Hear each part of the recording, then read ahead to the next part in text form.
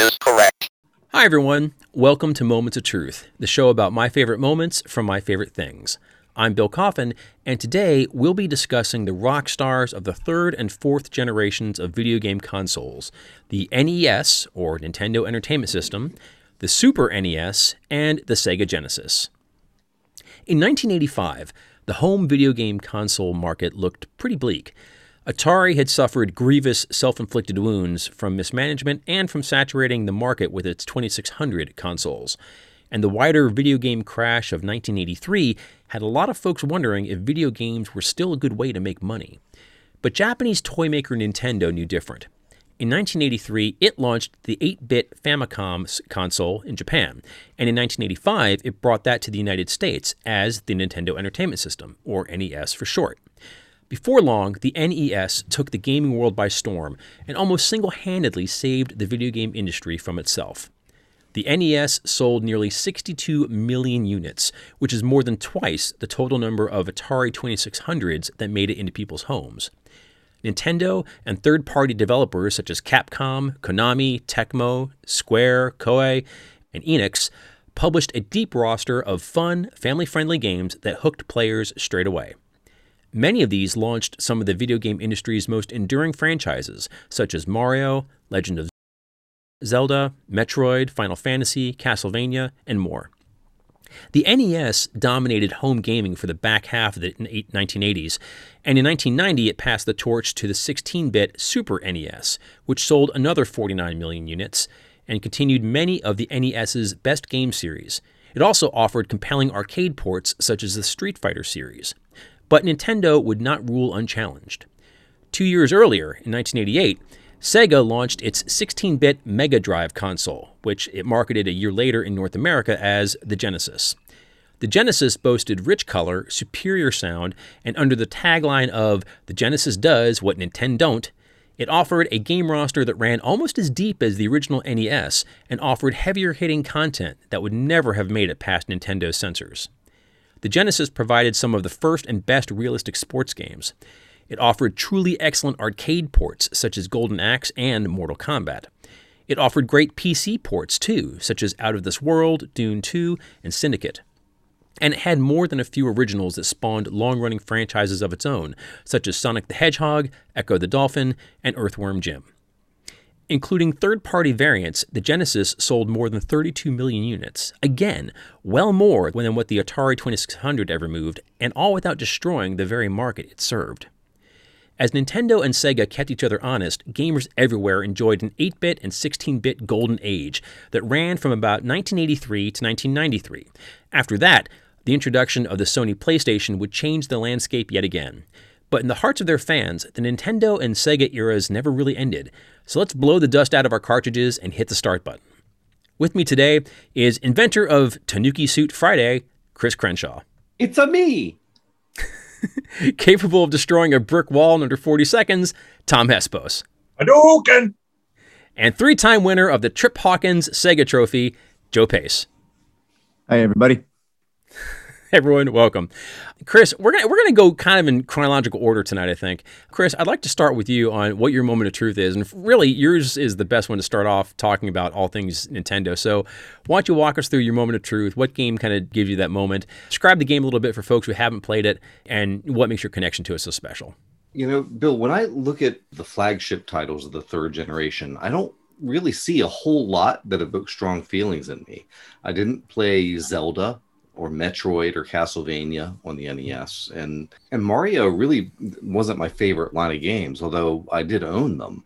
Super Mario Bros. 3 was an exception. It was much superior to its predecessors in every single way. It was long, it was tough, it was varied. It was constantly introducing new game mechanics, which became, a hallmark of, certainly of the Mario games, but in a wider sense of Nintendo in general, because Zelda works exactly the same way. Anyway, so Super Mario 3 came out in 1990 in the US, and this was maybe 8 months before the Super NES released. So this was like, the state-of-the-art Mario experience. And I was living in my fraternity house as a sophomore then. as I often did when I played video games at the time, I had an audience. And when I reached the end of this game, one member of my little audience ran down the hallway calling out, "Hey, Crenshaw's at Bowser!" to call folks in to watch. Now, one of the brothers who was cooler than me thought this was like the funniest thing ever. And over a year later, when we had to move off campus near the end of our junior year, he dubbed the house we rented Bowser because Crenshaw was there. And that name stuck, honestly. That's what people knew our house as. Really? But you know what? No mockery has ever stung less because I was the one and everybody knew it. I was shown off. I had the glow. I was at Bowser and I took him down when nobody else I knew had even gotten close. Yeah. Plus, I shared that house, Bowser, for more than a year with 3 of my 4 closest friends at the time, and including my freshman year roommate Hoover, with whom I shared an actual room for half my college years, and Marty, the guy I lived with for several years after college. So Bowser never stops recalling my favorite memories as a young man, and I guess that's my moment of truth. That's pretty awesome. Now, I've seen Super Mario 3, like, it regularly tops lists of, like, best Nintendo games or some of the best console games ever made. I'm like, there's a real deep reverence for this game. I never played it. I did play Super Mario 2. I actually played a lot in your room freshman year, honestly, and I really enjoyed it. But my understanding is that in the larger Mario context, that one is actually the weird one. Like that was not even a Mario game. Really. Yeah, it's like a reskinned other game, but it was goofy and I liked it. But I never got to play Mario 3. But I understand that's like the real high watermark. So, like I played Super Mario, was never any good at it. I enjoyed it, but I was never any good at it. I finished Super Mario 2, but it was definitely kind of an oddball sort of experience. Right.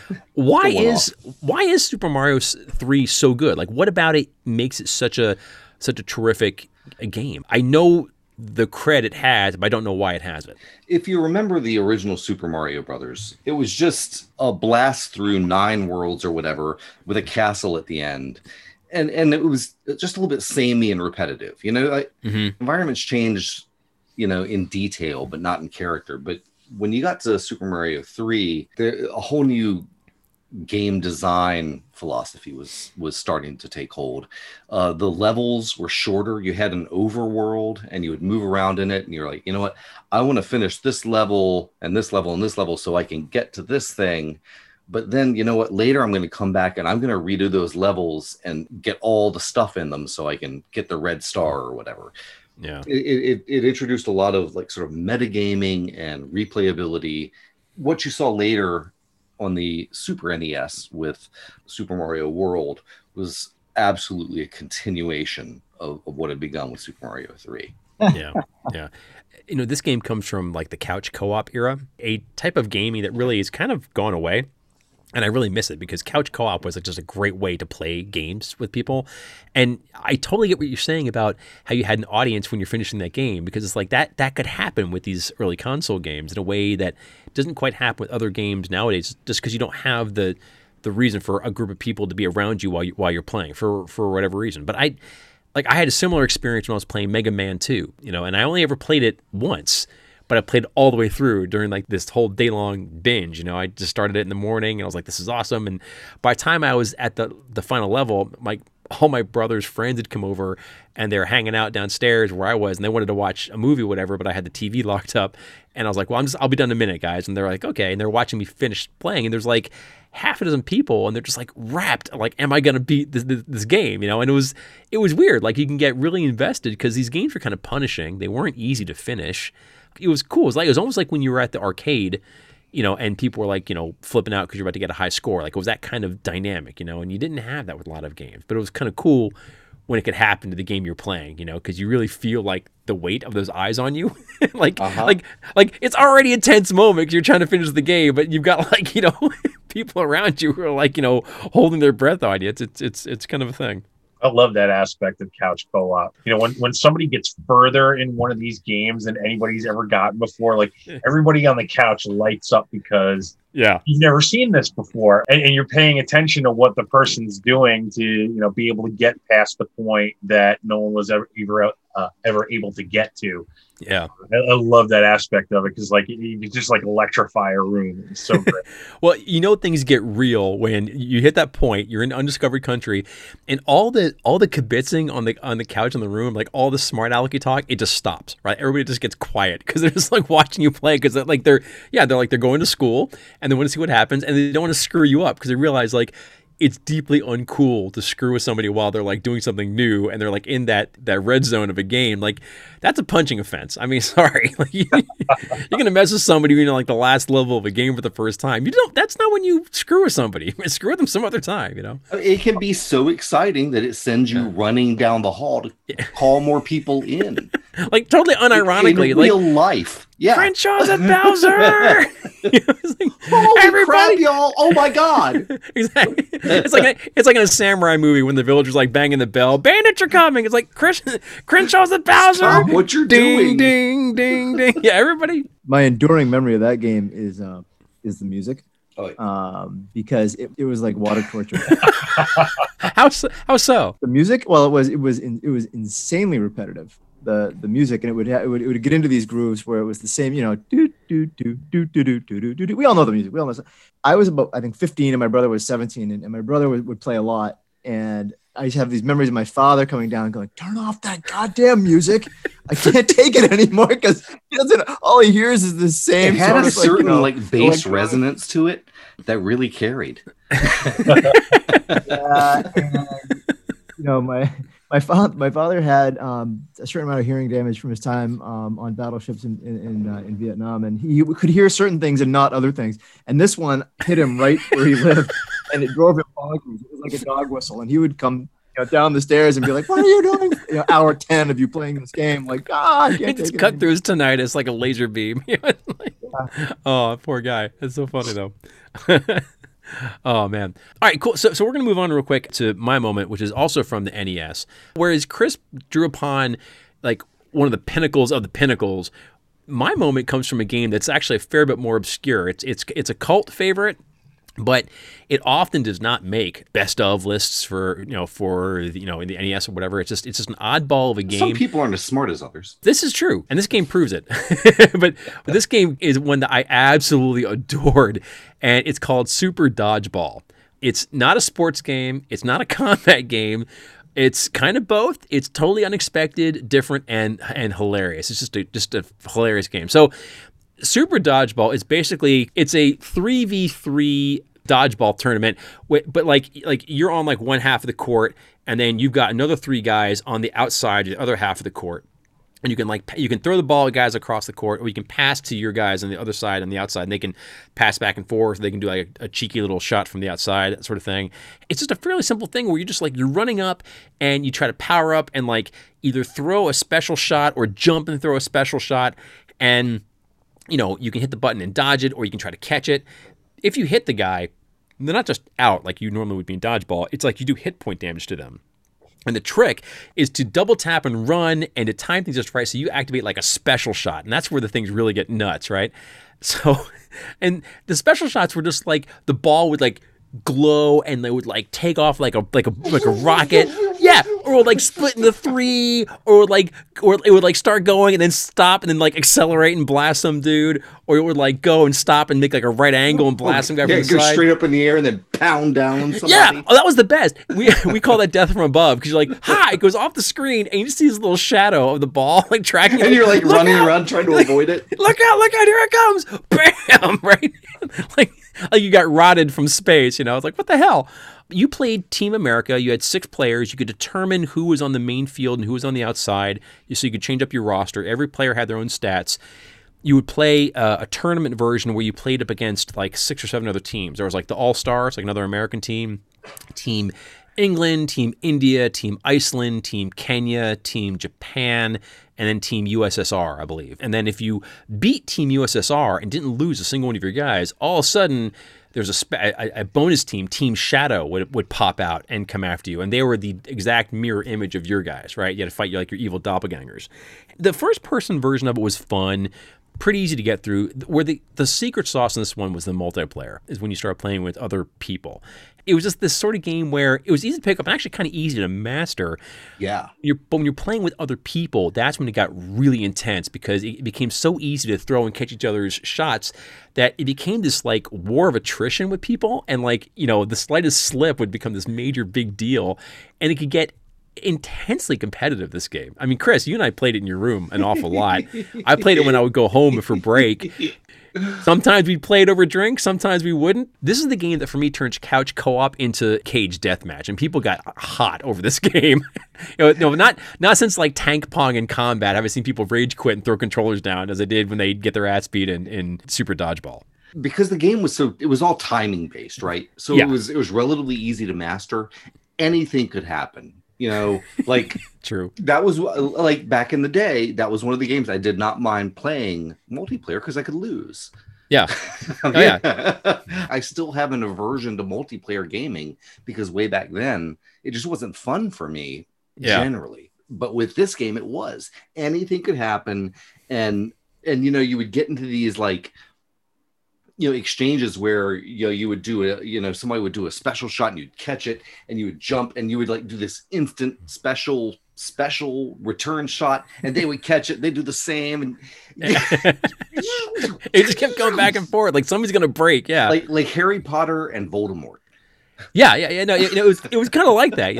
It was such a blast. And the thing about multiplayer in this game was that you had those predetermined teams, right? Those teams were not balanced. There was a straight progression. Like Team England was definitively not as good as Team Japan, right? So when you played multiplayer, everybody picked a team. So it's like there was automatically like a handicapping involved unless people picked the same team, which is kind of a shortcoming. The game had its shortcomings. It actually had pretty bad flicker rate in it because the game was like it was horrible. It was horrible. It was at the outer edge of what the NES could actually process graphics wise. And after all, you just kind of got used to the flicker and you could actually became part of the game. The cool thing about the mismatched teams is that you could use it as a flex. You're like, all right, you know what? Like, fine, you're going to be Team Russia. Okay, I'll be Team All-Stars. Let's go. And you're like, whoa, wait, the Team All-Stars suck. I know, let's do this. And now you're like, oh crap, if I lose against Team All-Stars, this is like major face, right? Like I'm gonna, and I back before there was teabagging, there was this. There was this, right? And I used to love playing Team All-Stars because little did anybody know that the captain of that team had a special unknown third secret attack, right? And it was unique to him. When he threw the ball, it went this crazy corkscrew around the whole field. It could wipe out it could knock an entire team off the board. And you would throw it, people like, whoa, what is that? It was like just blew them away. They had no clue what was coming at them. I just loved doing it. It was such a fun game. The other thing about this game that I loved was that it's part of the long-running Kunio-kun series from Technos Japan. And so they did like 20 of these games. They're interconnected in Japan. Only 5 of them made it to the U.S., but one of them was this cult RPG beat 'em up called River City Ransom, which people love in the NES. I never played it, but I know it is a favorite. But the thing with these games is that they all have this very distinctive visual style where all the characters are these bizarre, like they're not like anime chibi character, right, chibi it's like characters, early right? pre-chibi, yeah. It's like early pre-chibi, yeah. They're like strangely rectangularized and stunted, and they're like kind of like these weird people, like weird arms like and legs. Easter Island figures. Like if Frankenstein was an Easter Island figure, that's what they would look like, and they look so bizarre. And so when you hit somebody and they go flying off the board, their whole body's like and these little squares go flying. It's just so funny. It's like watching a turtle on its back as they go through the air. It's just kind of a humorous thing. I think that added a lot to it because it was just so funny to watch people get housed in this game. It's just so Why aren't goofy. you helping, Bill? Yeah, exactly. There was also a third version of this called Beanball. I don't know if you ever played that, but Beanball was basically you and another player and the other 4. It was basically all of Team USA. It was just like free-for-all on a school like parking lot. It was like last man standing. And those were actually a lot of fun too, especially when you've had a couple to drink. That was an awful lot of fun. So I never heard of that. Wow. I don't know how so it was one of those where my brother had gotten it. I don't know where he heard of it. Seriously, when you look at like the list of like top NES games, this never even breaks the top like 50. I mean, it's just one of those games that the people who know it love it, but most people just don't even know of it. It's just one of those, like, there were so many NES games made that there were lots of little diamonds in the rough that people could easily miss. And I think that was kind of one of the cool things about NES, is that there were the games everybody knew and play, but there was inevitably in somebody's collection this weird game that they had never seen that actually was kind of cool and had these funny things to it. And so that's what yeah, and that's what I think about with Super Dodgeball. That's why I like it so much, because it's like it deserves more love than it gets, but it's okay because I kind of like that sort of an in-crowd sort of thing. That was my big one from this era. I had it for Game Boy Advance, but it was never the same on the small screen. Yeah. It was just too hard to follow.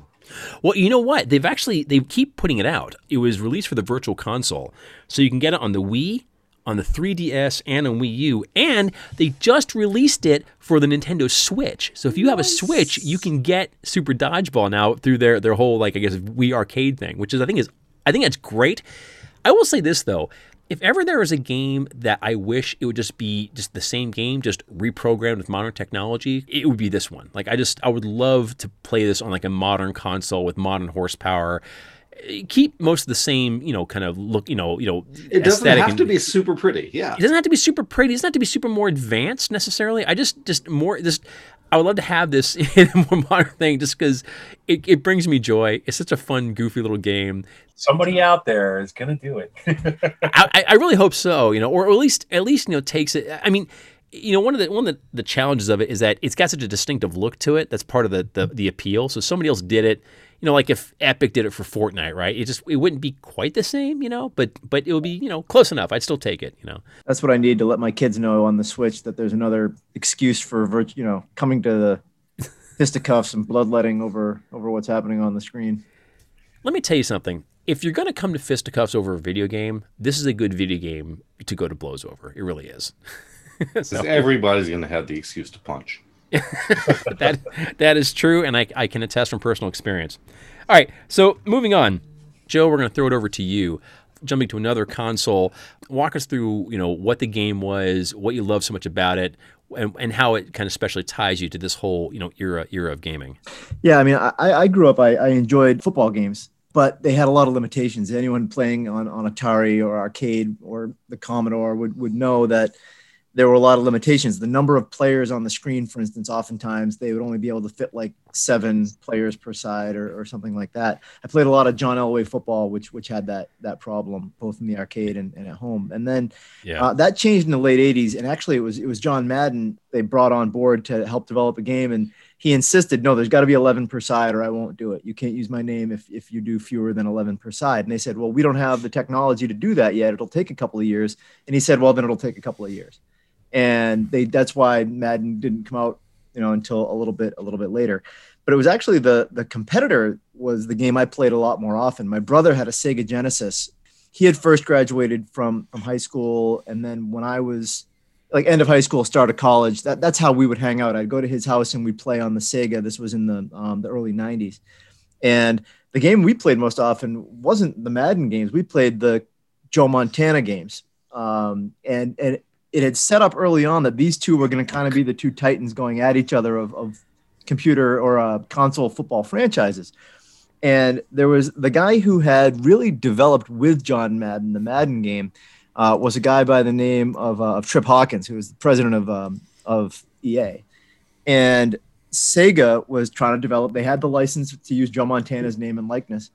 And they went to this guy Hawkins and said, can you help us to develop the game? And he was like, sure, I'll help you. And he came over, but he wanted to make sure that it would never really compete with his Madden creation.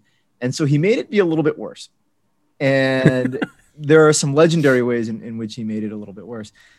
My brother and I played it endlessly, but the one thing that would infuriate us is if you threw the ball into the end zone, say I threw it into the end zone and his guys caught it, intercepted it, and it would be that should be a touchback and you get the ball at 20. It didn't work that way. You get an interception and then it would be a safety, which is not how it works.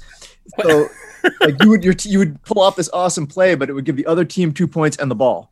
And it was but it would happen. They had the voiceover announcements where it would say interception, safety. And you're like, what just happened? and it happened, with enough frequency that it became, we still say it to this day, 30 years later. When, like when victory turns to injustice. Exactly. As someone who grew up as a Cowboys fan, I'm really enjoying this anecdote. The fun thing is that, we text each other watching football a lot. And when something like that happens where this is great, oh, it's terrible, interception safety, right? And so the Montana franchise never really caught on the way that the Madden people at EA, and we ended up playing that as time went on because the game just got better every year and really pushed the envelope on what sports games could do. But I remember some of my happiest memories when he and I would hang out because we didn't live together anymore. And so we had to find ways to spend time together. And this is what we would do. We would, he had a young child. He'd put his son to bed and we'd play this game. And the intro, like a lot of games from this period, had this absolutely rockin', slapping bass intro that I can still hear, like even now. And earlier today, I started, just watching intros to some of these old games with the and it was these great pop and bass lines. It's just early '90s was a good time for slap bass. It really was. Cannot be denied. You talked about the difference between playing the computer and playing another person. I think sports games are a great example of that because I can pick up my controller and I can beat any game, when it's Madden or whatever, you find the cracks and make it work. Those don't work against a living competitor. They figure out that you're except in Tecmo Bowl. Well, we'll talk about Tecmo Bowl later. We'll get to it. That's definitely a Thunder Round game. We'll get to that. Now, my understanding with Joe Montana football is that because it didn't have the NFL license to that game, like it wasn't like you wouldn't play the Oakland Raiders, you would just play Los Angeles, right? Yeah, you'd play Kansas City. Sports games at this time, they started taking advantage of the really rich data sets that come with professional sports leagues. And so, did Joe Montana, even though it didn't have the license and there were some technical limitations to the game, artificially imposed, did it still have that breadth of data where it just sort of drew upon you can have all these little guys are slightly different from each other and they had ratings. Kind of the individual players now they didn't have the NFL license, so they couldn't have the team names, but they had the Players Association license, so it had the player names. And so you would have, if you were playing, at that time, Kansas City and Montana had moved on to be with the Chiefs. You had QB 16, Joe Montana, who was obviously off the charts, best at everything. His receivers would have their names, and some were better than others, and there was granularity to that. But when it comes to individual player ratings, we'll save that conversation for when we get to Tecmo Bowl later, because there's some wonderful tales to be told. Tom has 100 hitting power. That's all you need to know. Joe, you did say something though that I think is really, it touches upon something I especially love about this era of video games, but I imagine it's something that might actually scale up in time in different ways, which is that, when you're at that part of your life when there are people who are very near and dear to you, but you're no longer cohabitating, right? Because you've grown up, you've gone to college, you moved away, but you're still very close to your brothers, your sisters, that's very close friends. It's that first challenge of adult life where you have to make time to stay in touch with people who matter to you, and how these games are such a great way to do that. Just come on over and play Madden for a night, or you come over and play whatever. That became the games became the vector. It became more than just the games. It became a vector for how your friendships, live and thrive during this period of time. And so this is not just confined to this era of games. It's as people get older, now it's easier just with multiplayer. You can just get on a headset, and there are friends I keep in touch with almost entirely by way of connecting with them on my PlayStation. They can fulfill that purpose, which I think is an interesting thing that may not have been necessarily intended, but they do that. And I think that's kind of a cool thing. And I look at this era of games in that light, because a lot of the times I was playing these games not just for that fun, but because they were the way in which it was my reason to get together with somebody and have some fun. But they sustained some of those friendships. They also were great for starting friendships. I went to college at the fall of '93, and we didn't have cable in any of our dorms. Nobody had, guys would bring VCRs from home, and you'd watch the same 6 movies over and over again. But the guy down the hall, he's got a Sega Genesis, and we're going to play Madden, and you go and you meet the guys that way. And and it's something to do with your hands and your conversation and everything while you're getting exposed to new people. And now pecking orders get established pretty quickly. Not everybody can go to Bowser. Right. Some things need measuring. Hey, lucky for you, that's what we were measuring. Yeah. Well, to your point though, Joe, I mean, with Chris and I, so we were on the same floor our freshman year, whether we're playing Super Mario 2, we played a lot of Tetris in his room. Oh yeah. And it was a way, like a lot of the people I really befriended on my hall my freshman year, we did it because we're all coming down to that end of the hall, and we were going to one of the 2 rooms down there, and usually we're going into Crenshaw and Hoover's room to get around the TV and play games. And it was like a great way for people to get together. And we had this thing at our school where you didn't really have to lock your door. So I left my dorm room open specifically so people could come in and play the games. Oh, yeah. Oh, there were times I just walked down there and played, and either Hoover was there or nobody was there. I'm just like, all right, I just showed up, played some Tetris, then left, went to class. It was just this sort of a thing. And it was really cool. Like it turned your room into a little bit of a common room kind of a scene, and that was really great for being away from home for the first time and knowing there's a shared interest with people you dug, and you could it was a way to find out other shared interests. And that's one of the things I love about these games, and the couch co-op aspect of it. I think it matters because it kind of helped develop that sort of thing, and I really treasure that. We did that on our hall freshman year too, except the then going to class part. We just didn't do that part. Class optional, baby. Yeah, I'm not going again. Yeah. Well, Joe, I think you're entirely right about sports games in general. My favorite though was NHLPA '93. We'll get to that. In particular. We're gonna get to that. Oh yeah. Well, look, speaking about playing video games and maybe making things class optional, I think it's a good time for us to go to Tom's moment of truth. His whole scene was a whole nother platform. Tom, why don't you talk us through, your moment of truth, the platform you're playing on, the game that gave you your moment of truth, and really what was your special connection with it, and why do you keep thinking about it nowadays? Before we even get to that, though, it's like I have to talk about how I never wanted a Nintendo console. I never wanted a Super Nintendo because, having gone from the whole Atari and television, ColecoVision into the home computer games thing, like I was so enamored of that C64 culture where you didn't pay for games, you pirated them, you shared them with friends, and like it was such a quantum leap ahead of the original consoles that we had growing up, that like when news began to circulate that this Nintendo thing was a winner, like I didn't want one. I was like, I don't want to go back to consoles. Why would we ever go back to consoles? Like I'm so done with that, paying for cartridges. Like, and like I don't suck a pacifier. Why would I play on a console? Why would I go back to consoles? And honestly, it was like my little sister wanted Nintendo so bad. That was the only reason we got a Nintendo. Otherwise, I think I would have skipped it entirely. As the SNES came out, like that was another one like I wanted to skip, and then ended up playing it quite a bit. You guys remember like during college coming home for breaks, like some of them they were too long in terms of like you get bored out of your mind being away from school and all the freedom that entailed, but they were like too short to go get a job, because it was only like a few weeks or something. So like I would end up like many times going over to my friend's house down the block, John Allen, and we would just sit in his basement, and he had brought his Super Nintendo back from college, and I got exposed to it that way. Otherwise, again, I think I probably would have skipped it entirely. But like we put in some serious time on a lot of Super Nintendo games, but the one we played most often was Street Fighter 2.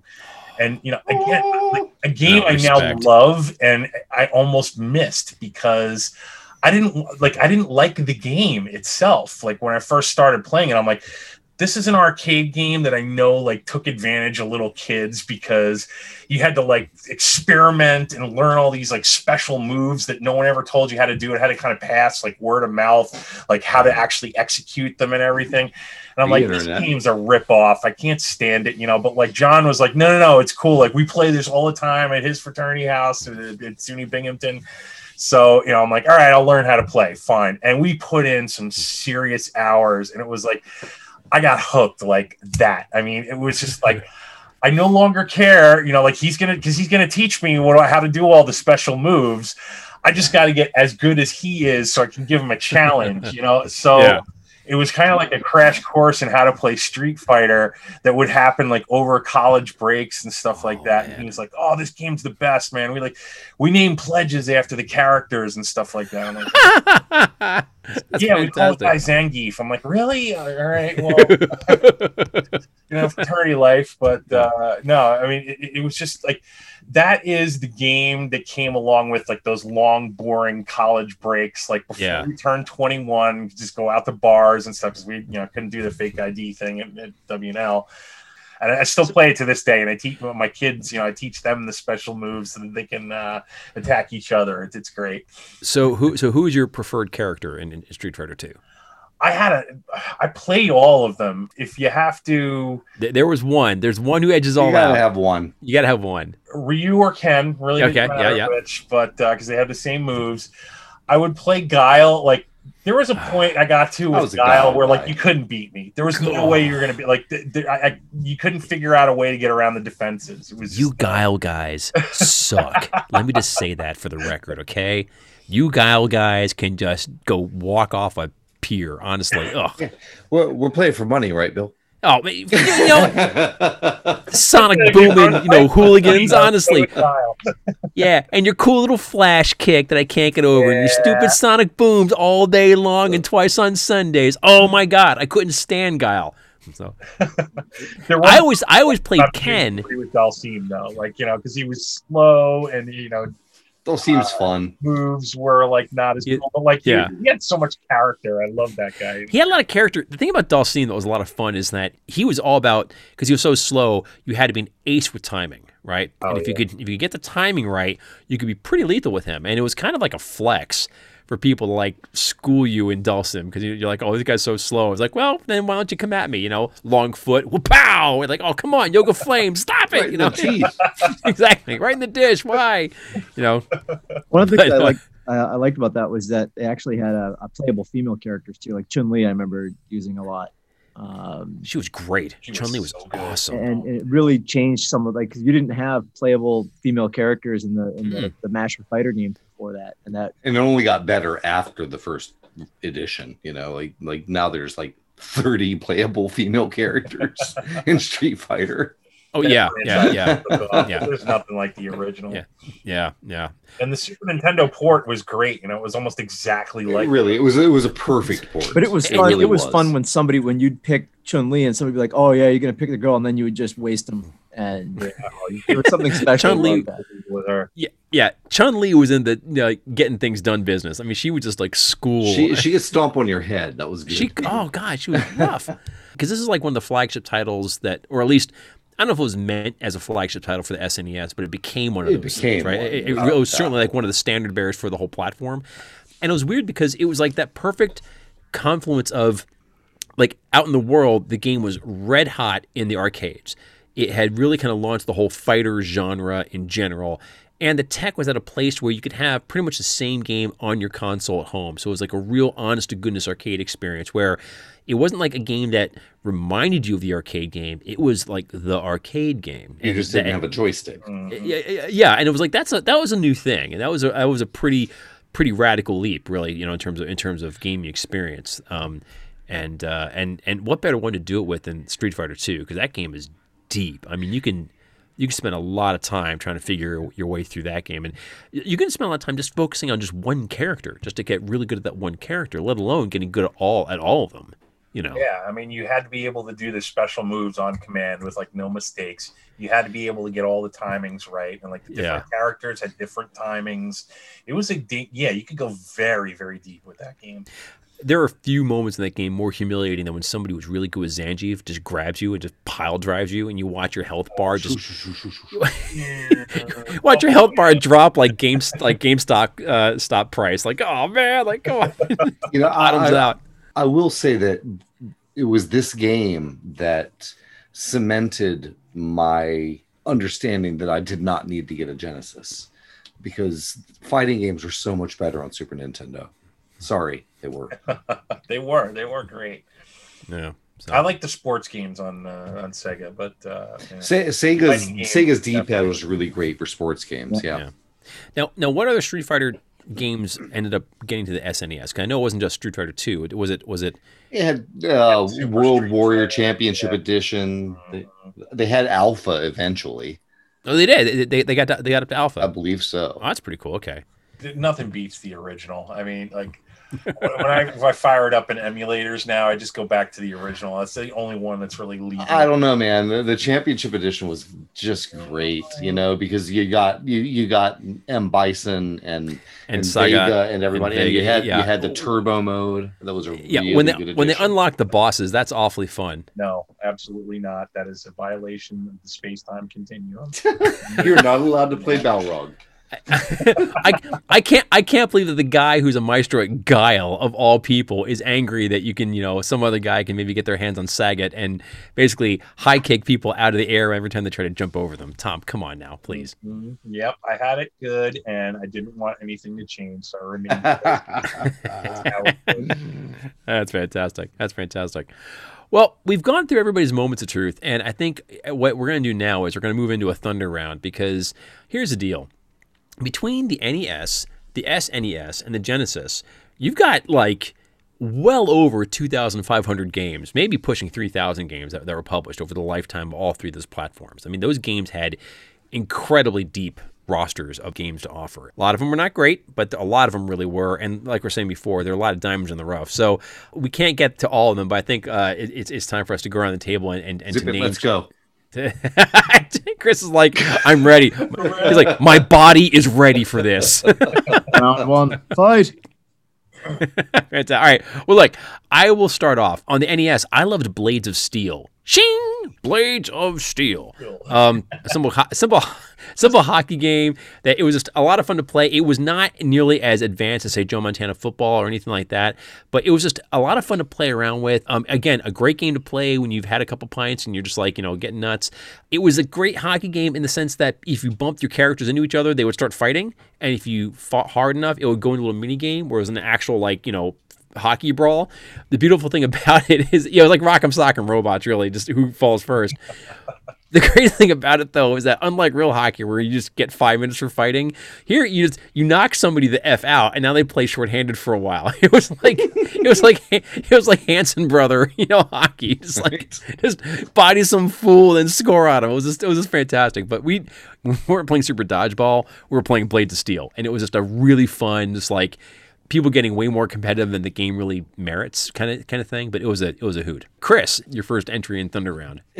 For NES, it's got to be Tetris. Oh, yes. I had the Tengen version. Yeah. Tengen, they made their cartridges with a funny angle on the front and generally a gold label. They had reverse engineered the Nintendo lockout chip. So they were the first people to challenged Nintendo at building Nintendo cartridges.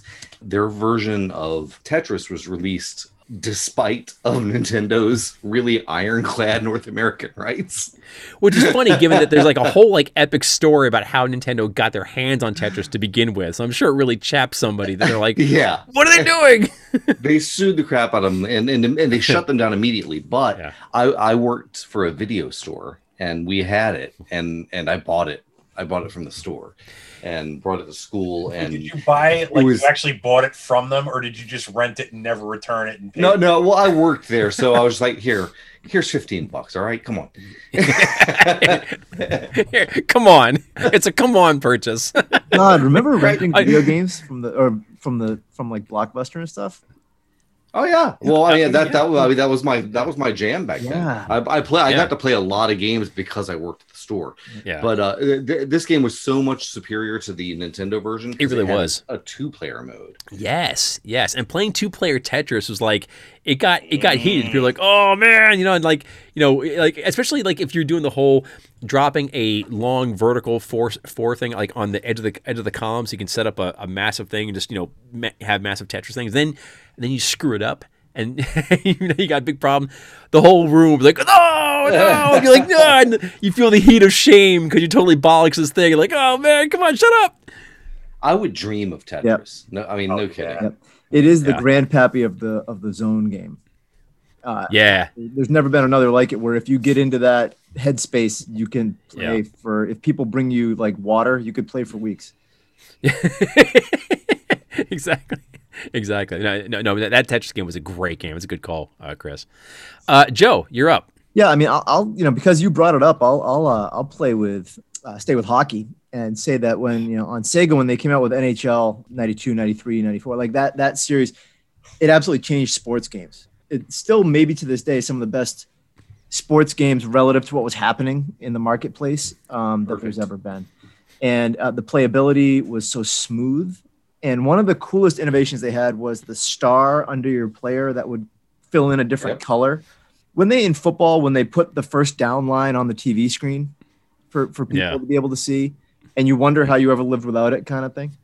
That's what happened when they put the colored star under the player with the puck. It's instead of just making you flash. It absolutely made it so much more enjoyable to play. And I remember playing hours and hours and hours of that game. A perfect game. Dude, when I was playing Blades of Steel earlier today, and my son walks by, he's watching me play it, and he goes, "That's hard to look at." And I thought he was making a comment about the graphics, and he's like, no, like that's like an epilepsy like trigger right there. Like it's flashing way too much. I got to walk away. I'm like, he's not wrong. It's like I get the star thing. It's a good point. We used to play like full on tournaments of Sega NHL in my fraternity house. And, I got two teams. So like, I didn't know anything about hockey. I just knew that the Rangers were good. So I grabbed the Rangers, Detroit Red Wings. And I grabbed the Winnipeg Jets because they had this cool guy named Teemu Selanne. And I was like, he was the fastest. Like, you're awesome. I don't care who you are. We played like full like bracketed tournaments, and one day it just came crashing down when like somebody discovered this move that became known as the Weasel, which I love it already. In front of the goal in a certain way, and the goalie would fall down every time. Well, right. Right in. Yeah. And that was it. That game ended. It was because like we had a house meeting, I think, over like whether you could still use the Weasel or whether we were going to ban it, and like there was no agreement. Everything that's like spinning on foosball. There's no agreement. There's no agreement possible. House meeting. Never has there been a more noble use of Robert's Rules of Order. The house meeting to determine is the Weasel, is it or is it not an honorable form of play? It was so infallible. I mean, like. That game like fell apart, really. It was still so fun to just kick the crap out of, Denver or Colorado, 22-0. That was nice. Scores that never happened before. Yeah. There's something heartbreaking though about when you have a great game and you find that one exploit that once you find it, you can't unfind it. Like it's already there, and you almost have to like play around not using the exploit because it's so obvious. That happened on a bunch of games of this era. Like just the games were made in such a way that it wasn't uncommon for them to have like an Achilles heel to them somewhere. Tom, go ahead. Well, since you took that's great, Tom. Moving on, round 2. Yeah. Sorry, man. Go ahead. I'm going with Rock and Roll Racing. I don't know if any of you guys have ever played this, but I never even heard of it. It's a good game. It's a great game for Super Nintendo. Like we dumped hours upon hours into it. It was kind of like based on that, that Atari racing game with the wheels in the arcade. It was kind of like that. Super Sprint. Yeah, Super Sprint. You would pick up like power ups and stuff along the way, and there were these cool like trucks and everything that had guns on them. It was really super cool.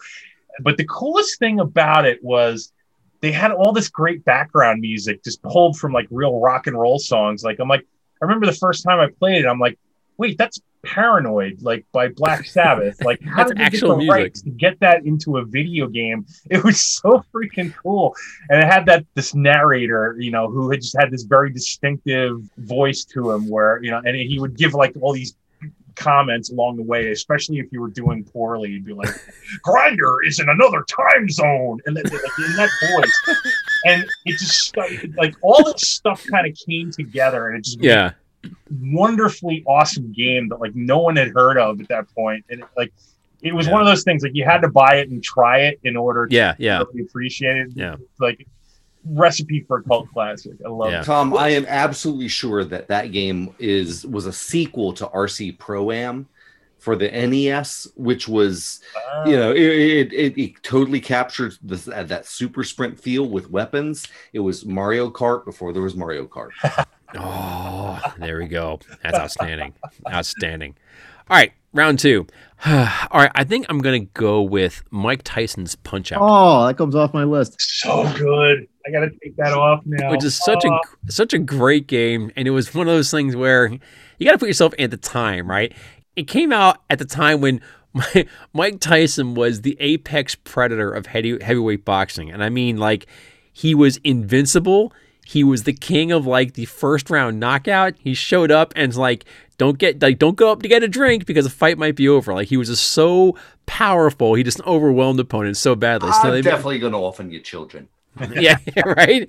And so like, all right, so Mike Tyson's Punch-Out. So they've attached his name to it, and of course, it wouldn't age that well because things happen with Mike that ultimately were not so great. But it was the sort of thing where you could work your way up the different opponents, and body blow, and hook them, and knock these guys out, and they get back up again, and all that. And it was a lot of fun. It's just that the boss fight of this game is when you fight Mike Tyson, and he would just like, one punch, wham, and like 60% of your health bar goes down. You're like, you felt it in your own body. You're like, God, that hurt. At a time when games really didn't care how hard they were, right? At a time when, you played games where it was very easy to fail at those games, and your only recourse was to simply play the whole thing over again. This was a boss battle that really, it showed no mercy. It was absolutely brutal. And you want to talk about people gathering around, like, to see somebody, complete it. Like, if you played this game and lost, and your friend was playing, they're about to win and beat Tyson, it was like his victory was your victory. Like, you really, really wanted to see it happen. And so it was just a great game just collectively to watch happen. But boy, it was a tough one. But this was one of the great things about that game is it was like a measuring stick. You're like, oh, how far have you gotten in Punch-Out? And you give a name of the character. You're like, oh, that's yeah, exactly. That sucks. Yeah. Yeah. That was the one that you could use the codes though, where you could go to a game that you could use a code that would bring you right to Mike Tyson. But here's the thing: if you weren't playing the game, it didn't matter if you got to Mike Tyson. You just got annihilated because you're not just going to button mash your way through Mike Tyson. You had to know what you were doing. Oh yeah. No, and it was timing. Like, everything was like, even more than the original arcade game. Yeah, it was a game of like timing and patterns and stuff like that, and you could not screw it up. Not even slightly. Not even a little bit. Especially with Tyson. Chris, round 2 for you. I'm going to stick with NES and bring up Baseball Stars 2. It was the most realistic version of baseball ever. I mean, it really was, as far as baseball games go, revolutionary. It was one of the first cartridges with a battery backup so that you could rename the players on your team. Wow. So like you could name them after all your friends, and you could, draft new players and trade players between teams.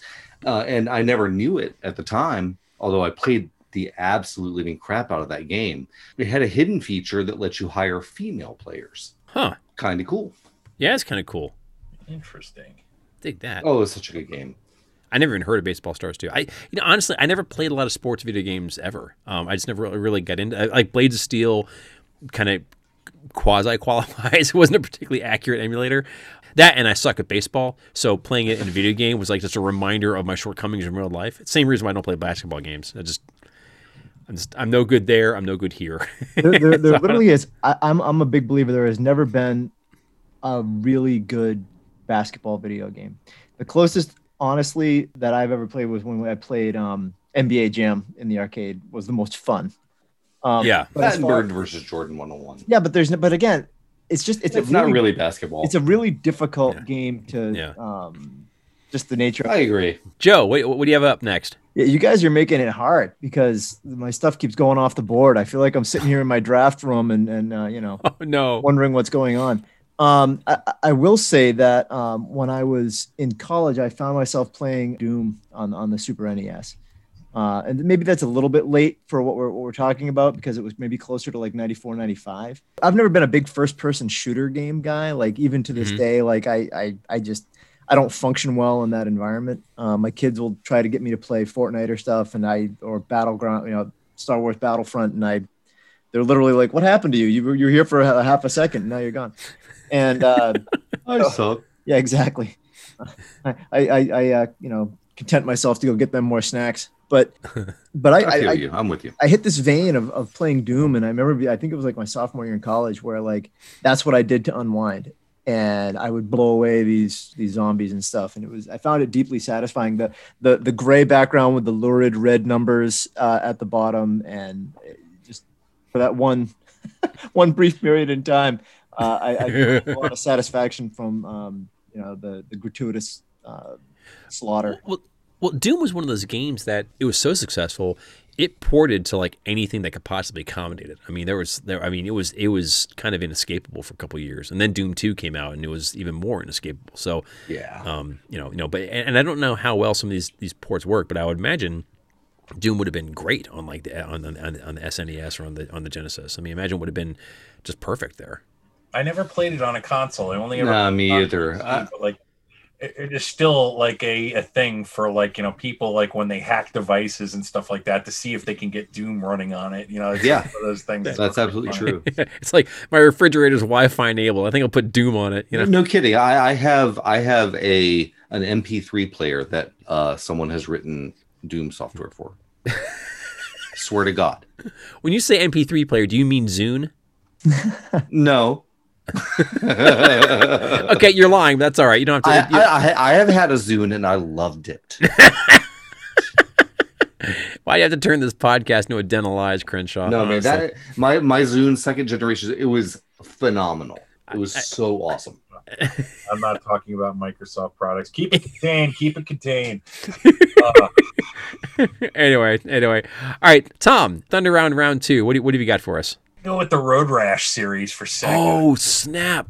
Oh, I love that so much. Like motorcycle game where you can like punch and kick people and hit them with bats and chains. Like it was so rude. Sign me up. It was so rude. And I never had a Sega, so like I always played on someone else's equipment. But man, that was so freaking cool. I love that game so much. I don't think I ever saw that game until PlayStation. I didn't see it.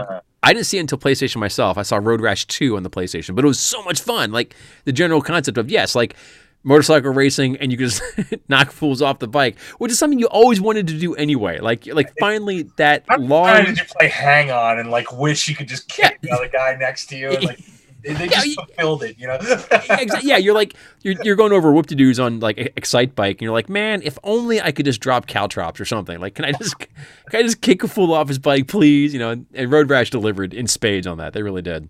All right, round 3. I'm going to go for the NES again. I'm going to go with Contra, which is I think any discussion of this really we'd have to mention it. Contra was just, it was a side-scrolling game. It clearly was dropping an analog of Arnold Schwarzenegger and Sly Stallone together in the jungles where they're blasting things together.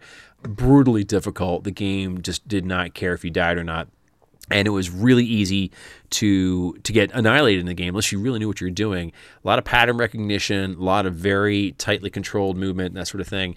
Playing with a buddy, it threaded this weird line between co-op and not co-op. Like you weren't fighting against. Yeah. You weren't fighting against each other necessarily, but you could do something that would cost your buddy a life. And so it's like you weren't fighting on screen, but you were fighting on the couch, right? And that happened a fair bit with Contra, and it was pretty intense. It was such a punishing game that Konami, they built into this now famous cheat code. We can get yourself, 30 free lives. In any other context would be ample amount of lives to get all the way through the game. But like finishing Contra on 30 lives was not a guaranteed thing. Like it was still, you had to be pretty good at which not lose a life in the first couple of levels just to get to the end. I can't say I ever truly loved it, but I enjoyed beating it because it was like a spite challenge with me. Better on SNES. Super Contra was better. Oh, was it really? Contra. Now, was it the same game, just looks better, or was it closer to the arcade. To the arcade, got it. Okay, yeah. Chris, what do you have for us? All right, Bill, we're going to need 3 more rounds. Okay, I've already mentioned Super Mario World, which I think is incomparable. I think it's one of the best games ever made, so I won't go back to it. But Super Tennis, oh my goodness, Super Tennis was the sleeper sports game of the century. That game was brilliant. The gameplay was... Okay, hang on. First of all, I've never even heard of this game. Second of all, I've never even heard of a tennis game. So why is Super Tennis so cool? Like, what's so great about it? Tennis is one of the pillars of Nintendo's sports universe. They always do tennis, soccer, and volleyball. More recently, you've gotten like, you know, the Mario Tennis, the Smash Brothers characters are playing. But this was a game for Super NES where it was just humans, and you could select from all these tennis pros, and they all had their advantages and disadvantages, and you know, you could change their outfits a little bit, but the control and gameplay with 4 buttons and the 2 shoulder buttons that you let you do things like slices and things. Oh, it was just gorgeous. Really emergent, beautiful gameplay coming from a simple set of rules. Would you say it's one of the first like Control Freak games you came across? Yeah. I think maybe the first Control Freak game was Super Mario Brothers 2. If you recall that game, how like everybody controlled differently, and you know, you would choose just for that. This was like that. I'm telling you, Bill, it was just, it was one of the most satisfying games I've ever played. I will jump on the pie and play it tonight. Joe, what have you got? Yeah, we've got to go back to football because we've got to talk about Tecmo Bowl.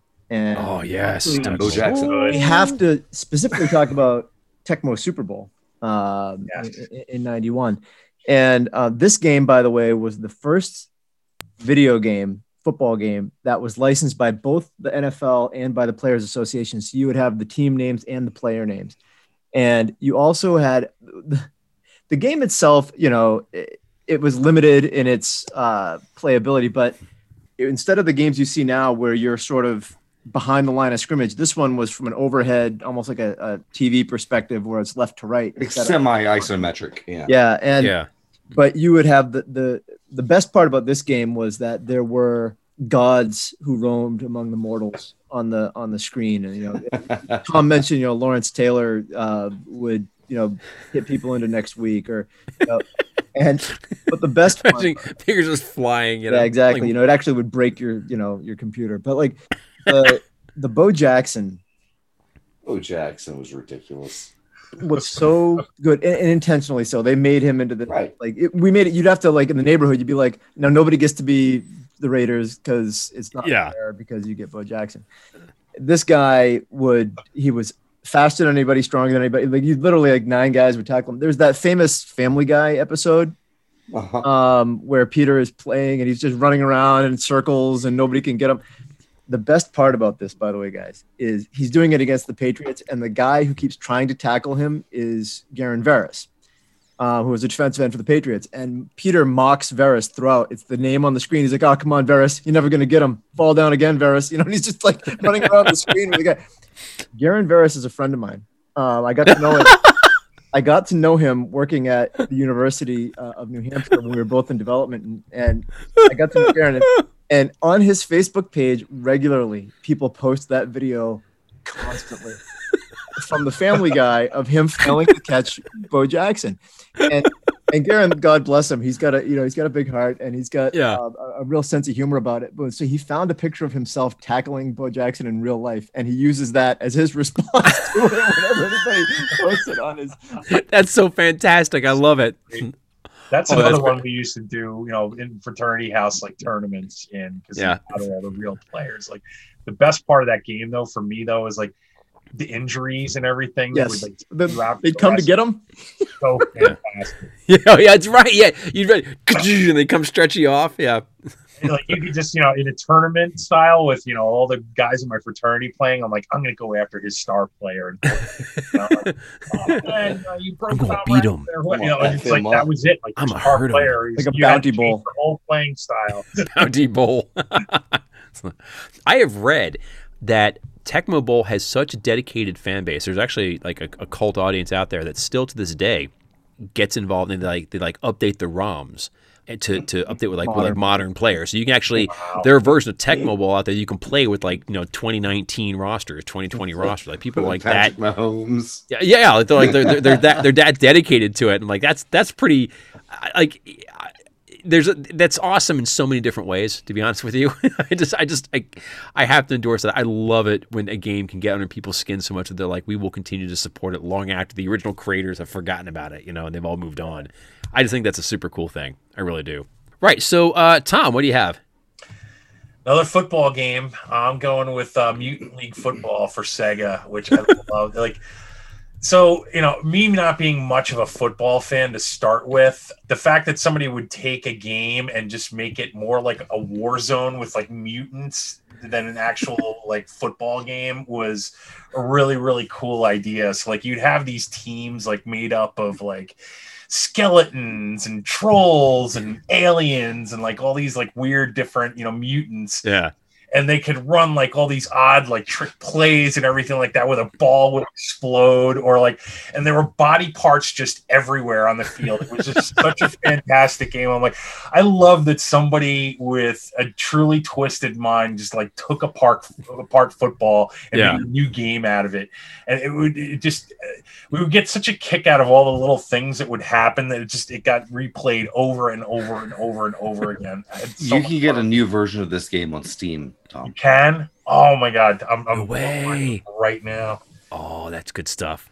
I have to endorse that in the strongest possible terms. Did any of you guys play it as well? I mean, I heard about it. I remember reading about it, I think. Yeah, I read a lot of magazines back then. Yeah, I heard about it. Heard it was a great game. I never actually played it, but it reminded me a little bit of Cyberball, which I did play in the NES. Yes. So, it was like a football-like game, but there are things in there that made it very much far from football, most notably the fact that all your players are robots and that the football is actually a timed bomb that you can only defuse by scoring. And after a while, you're starting like really like nervous because your quarterback drops back for a pass, and the thing is like blinking and humming in your hands, like it's gonna go off any moment. Like get rid of it, It was like so far actual football. But by Mutant League, I kind of imagine it was kind of like that. It's like Archon meets Cyberball. Oh, it's kind of like you could bribe the ref. There were all sorts. No way! You could bribe the ref? You could. Yeah. Oh, that's fantastic! How civilized.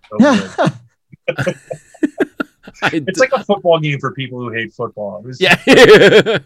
I love it. All right. So I'm going to deviate a little bit. I'm going to name check a game that I never played, but I probably should have because, it was a game that kind of really helped define the NES. It's a game that I think I would love. Even now, if I go back and play it on an emulator, I'm sure I would really enjoy it, but I just never did for a variety of reasons. And it's Legend of Zelda. And in fact, I've never played any Zelda games. In part, not that I think they're bad. Part of it is that I missed the original boat, right? And I feel like I should, for some reason, Zelda feels like a game series that if I'm going to play it at all, I should go back to the beginning and play all the way through just so I could be part of the whole phenomenon. Even though I don't suspect there's a lot of continuity from game to game necessarily. But I never played Legend of Zelda, and I feel like I really missed out on a great opportunity to do so. And I think it was at the time, anything that smacked of an RPG, I just stayed away from because I was doing a lot of heavy tabletop RPGing, and I was like, I don't know. It all seemed lightweight. Yeah. It seemed like kind of lightweight. Yeah. I was like, not really my jam. I'll just go to actual tabletop stuff. But I know that I missed out on something wonderful and something that really captivated a lot of imaginations and is just great in so many ways. And I just I think I've really shortchanged myself in never playing it. So I mean to rectify that at some point, go back and actually play it. I never played Zelda until the N64. And when I played Ocarina of Time, I was just like dumbstruck. That game is one of the best games that has ever been made. Yeah. Chris, what have you got? I want to talk about Super Castlevania 4. Okay. Now, I had never played Castlevania on the NES or the Super NES, but my friend Marty's high school friend who played football at WVU came to visit one weekend and brought Super Castlevania 4. He's like, man, I need you to beat this for me. A request. Damn. So I did. I had never played the game, but I got into it quickly, finished it by Sunday morning late. Wow, what a great game that was. It really made a lot of the Mode 7 rotation of the Super NES. The Super NES had such really groundbreaking graphics for the time. That was one of the best games that I'd played. At the same time that I was beating that game for him, he was getting my playthrough of UN Squadron, through a rough patch I'd come across. So, win-win. Gotta love it. Joe, what have you got? Yeah, I'm actually going to bring up Duck Hunt. Oh, yes. Because this was when we got the Nintendo, whatever it was in '89, it came with Mario Brothers and it came with Duck Hunt, right? This was like the whistle command of Nintendo. You get it with the console. But it had that cool light gun, right? Yeah. You actually were shooting at the screen. Now, the game itself, it was great. The game itself was not any great shakes. I mean, it was fun to shoot the ducks, and the dog was kind of, cute and everything.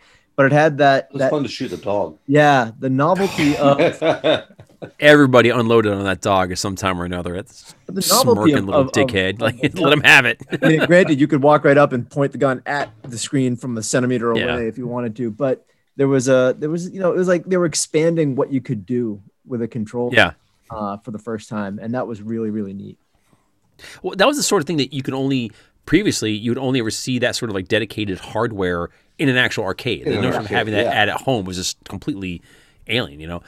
The tragedy of Duck Hunt is that the gun worked so well, but Duck Hunt was kind of like you said, kind of an iffy sort of game.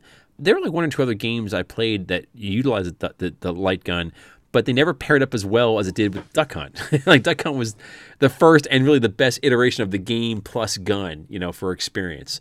But yeah, no, Duck Hunt that was a good one. I still, even years after my brother got his NES, I would still go back to Duck Hunt once in a while just to see how, and we would just do goofy things like, all right, guys, left hand only, over the shoulder. Trying to do weird trick shots, do it with your eyes closed, all that kind of stuff. And it was still a lot of fun. It was a ton of fun. So good call there, Joe. Tom, what have you got? Marble Madness. I played a ton of. Like the physics in that game, it's just like Nintendo for me was like the first console where you like really had to like be good with the finesse, and even with like the Super Mario games, like that stuff carries over. Like you could pick up a Switch today and play like Mario, and like if you nailed that finesse in the first game, like the jumping up in the air and controlling yourself in the air and stuff like that, like kids today don't get that. They don't understand how you can be that good with the finesse. And like Marble Madness was another of those games where like you just had to finesse everything that you did to roll, the marble down the track and keep it from leaving the screen and all. Like it took so much trial and error and so much feel to the game that I loved it to death. I loved Marble Madness. I never developed the finesse needed to really be good at it, but you're right. There was a very narrow window of like just you had to nail things just right, and you couldn't. If you got out of that lane, there was a very, very small window to get back in the lane. Usually, you would overcorrect, and you would just like it just all fell apart from there. It's like but I was doing so well kind of effect was like that was Marble Madness like to a T. So I'm gonna drop in 1943, the Battle of Midway for the NES, which was a top-down, vertical scrolling shoot 'em up where you were the last P-38 from a U.S. World War II battle group. The fact that I was playing a World War II Battle Midway game made by a Japanese publisher felt a little strange to me, but I was game anyhow. You flew around, you battled guys. Every once in a while, there's a flight of red planes. You shot them, and they have a little thing called POW. It was like a power up. And if you kept shooting it, you could like flip it over and change what it would do to your plane. Like if you flipped it over one way, it would give you like kind of a buckshot, kind of spread. Hit it another time, it would give you more like a machine gun kind of spread, that sort of thing. And in the heat of the moment, if you had a certain loadout you really liked, and you hit the POW and you wanted to power up even further, and you got the wrong one, like, oh no, I've got the wrong weapons configuration. So it got a little frantic. But, Joe, you're talking about games that have flow. This is one of those games where I'll never forget one time I just jumped on just to play. It was just one of those things. I didn't expect it, but I got in the groove. I had this game's number, and I was playing. I think I played for 3 hours before I just turned it off. I was like, you know what? I think I'm just done here. Like I realized that unless I fell asleep while playing, the game was not going to stop me. I was just so locked in, and it was one of the few times where I can really say like I felt like I had truly broken the game and had beaten it on its own home turf. And I never did it again. I couldn't do it again, I'm certain. It was just one of those weird things. That day, I was synced up perfectly with what the game had to offer, and it felt weird to be like I am ahead of this game every step of the way. It just felt like I had stepped behind the curtain somehow. And that game gave me a very cool experience like that. So I always think fondly of 1943 Battle of Midway on that regard. Great arcade game too. It was a great arcade game. Yeah, no, it was a good quarter sucker for sure. So. Oh, sure. Chris, what have you got? I've already mentioned UN Squadron in passing. That was a good one. F-Zero and Zombies Ate My Neighbors are contenders, but I've got to go with Pilot Wings. That game was phenomenal. It was really the first really 3D feeling simulation on a console, and it was beautiful and it was zen. It was low conflict. Yeah. So, you just sort of like exist in that space. I really, really love that game. Pilot Wings. I never played it. It was essentially a flight simulator. There was a glider, like a hang glider. Mm-hmm. You could pilot a rocket pack, a biplane, a helicopter, and everything had different mechanics and different challenges. But it was just pure flying. It wasn't like dogfighting or anything like that. It was just flying. Exactly. Yeah. And it was I don't know, it was zen. It was really just like this zone kind of vibe game. This was an era when you could finally start to have actual simulators, as casual entertainment, and it was a different kind of playing. It was kind of amazing. Like, even though the graphics were so far from what you'd see out of an actual cockpit, it was really cool to be able to have that experience, and it was suddenly you were just transported, into something else. And I remember I loved early flight simulators for that reason. It was just so much fun to do because they were just such a different kind of experience. I really loved them a lot. Joe, what have you got? Yeah, I mean, there were some games that I remember they were on console and on the computer, and so sometimes I forget which one I was doing. Like, I played a lot of SimCity, but I think it was mainly on computers and not on the console. Same for Populous. Which is its own thing, or Pirates for that matter. There are pirates. Yeah, who played Pirates Gold on these things. So I think for me, I'm just going to go one last time because I haven't formally done it, and that's to just acknowledge that it began a long-running relationship with the Madden football franchise that continues to this day for me. I mean, every year I get it in my stocking for Christmas, and it doesn't matter if all they did was give it a coat of paint, but I get the new version. For 35 years now, it's really been something that I enjoy, and I look forward to. My kids will play it now, and you look back in the early 90s, and it really did change what was possible. And John Madden himself was deeply involved in the game and advising it, and insisted on certain things that would be present in it. And so things like audibles and things like referees and just like some of the stuff that started to populate the game. And in a funny story, they put in the first down line in the game, and they were in a meeting with Madden. He said, we ought to have that on our broadcasts. And then he took it back with him, and he told the Fox guys, like, hey, we ought to have this. And they said, that's not possible. He goes, oh, that's a bunch of, crap. And it was actually John Madden's idea to have that on the screen. No way. For viewers. Yeah. As much as the game informed the game, which impacts the game informed the game. So by extension, he's the guy that had the red circle following the puck in NHL broadcasts. By extension, I don't know what Madden knows about hockey, but that's cool. What I love about Madden was like you had to play that game strategically. Like, I knew guys who would just like walk into that and be like, yeah, I'm going to play it like we're playing in our backyard. Like every down, everybody goes for the bomb. Like, no, that's not going to work. Like, you got to think about this. You got to think about defenses and all the, the strategic parts of football, or you're just going to get imposed.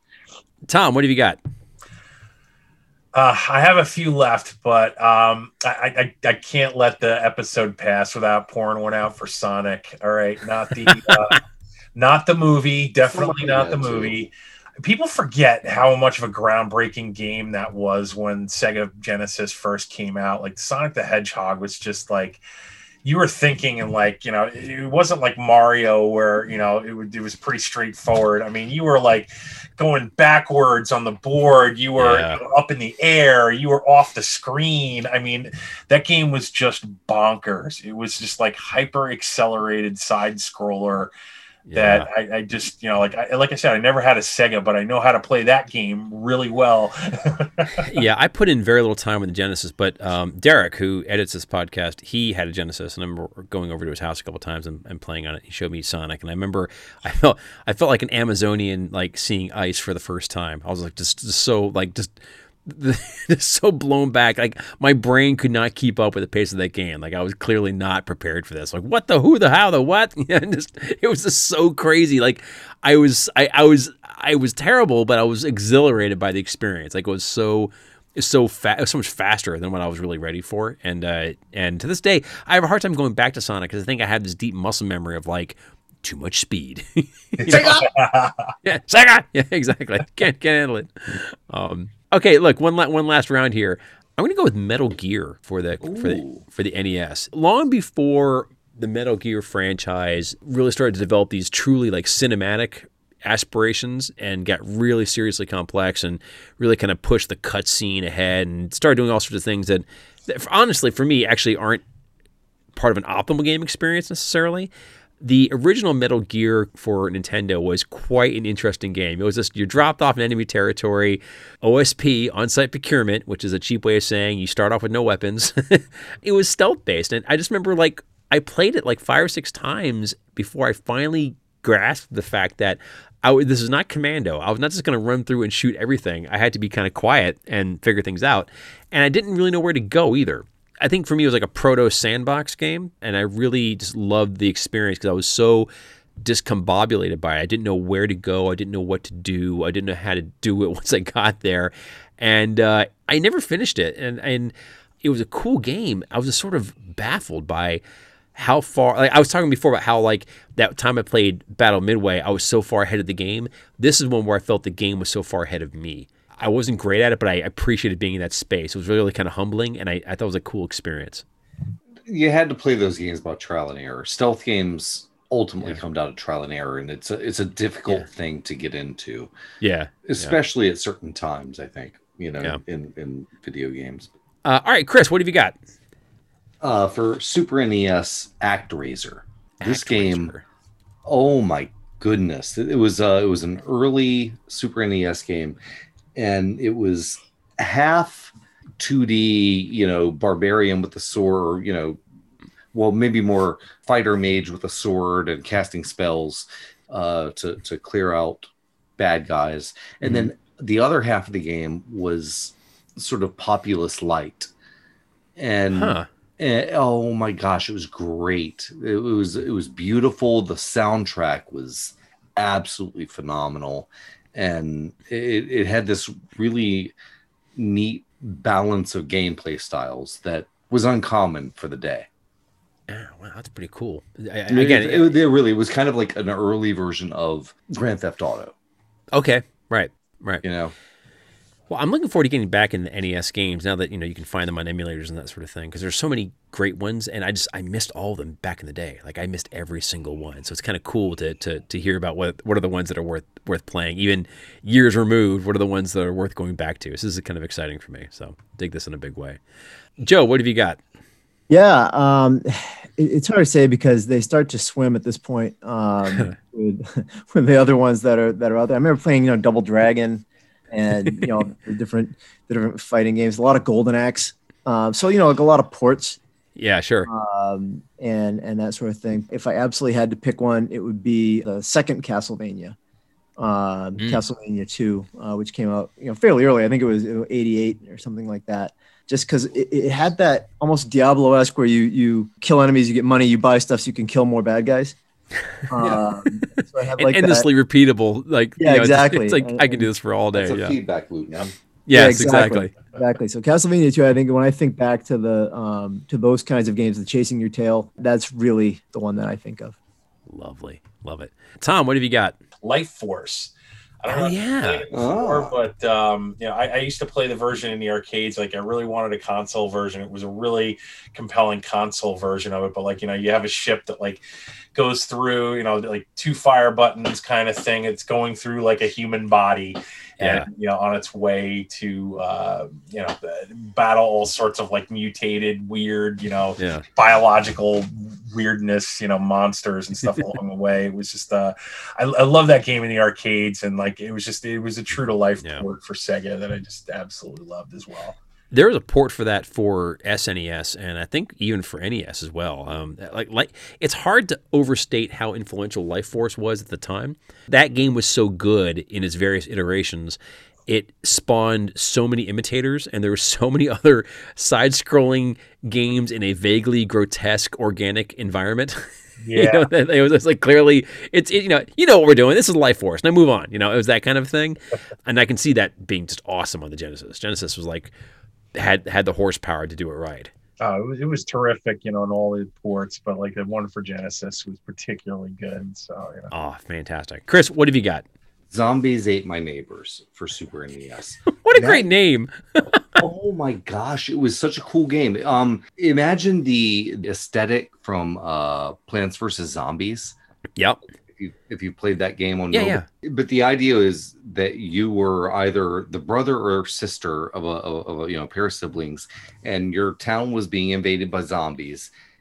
Adults were not to be trusted, and it was like this sort of isometric 2-dimensional, semi 3-dimensional shooter where you're running around in on the ground, bam bam bam, trying to kill the zombies and whatnot. But there are all these really inventive, power-ups and things, the kind of stuff that would eventually come to fruition in the Capcom games where you're in the zombie mall. This game was endlessly inventive and just really adorable and awesome, really way ahead of its time. Fantastic. All right, well, I think it's going to bring Thunder Round to a close. Before we wrap up, a final thought. As the SNES and Genesis battled for marketplace dominance, the contest became so protracted and so high profile that it gathered mainstream media attention. And as it did, people who normally would not have cared about video games at all started taking a closer look at the games themselves to see what all the hubbub was about. Now, on the Nintendo side of things, there was nothing people got worked up over because Nintendo made such a point of churning out family-friendly content. It was kind of like the Walt Disney of the video game world. That wasn't so with Sega. For them, the Genesis provided all kinds of games with all kinds of content for all kinds of gamers. But, there were certain publishers, they saw this as a platform where they could actually put out, edgier and more violent games. It's no coincidence that while the SNES had Street Fighter, the Genesis had Mortal Kombat. And even more violent games such as Night Trap and Splatterhouse 2 and 3 and The Immortal, those drove skittish parents and clueless but opportunistic lawmakers on a collision course with everybody else's fun. And soon the narrative wasn't about who would win the console war, but how were people going to police the games themselves. Now, thankfully, the industry formed the Entertainment Software Rating Board as a way to rate its own content, and that was enough to get people to look elsewhere.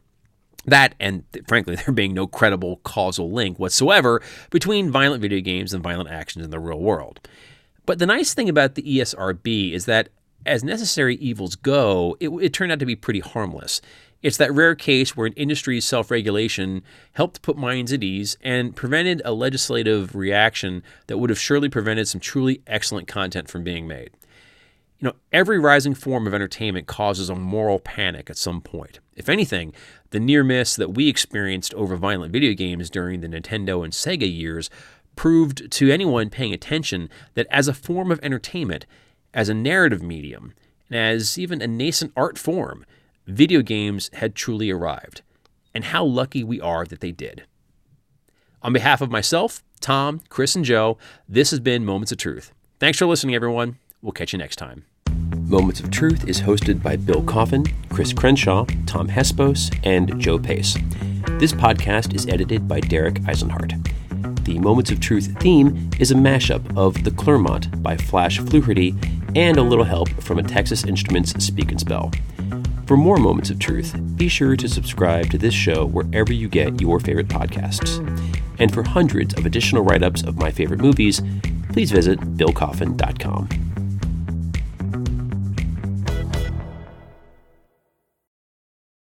Yeah, I'm just going to go out on a limb and say that maybe Platoon is not the movie you should have made a Nintendo game for. It's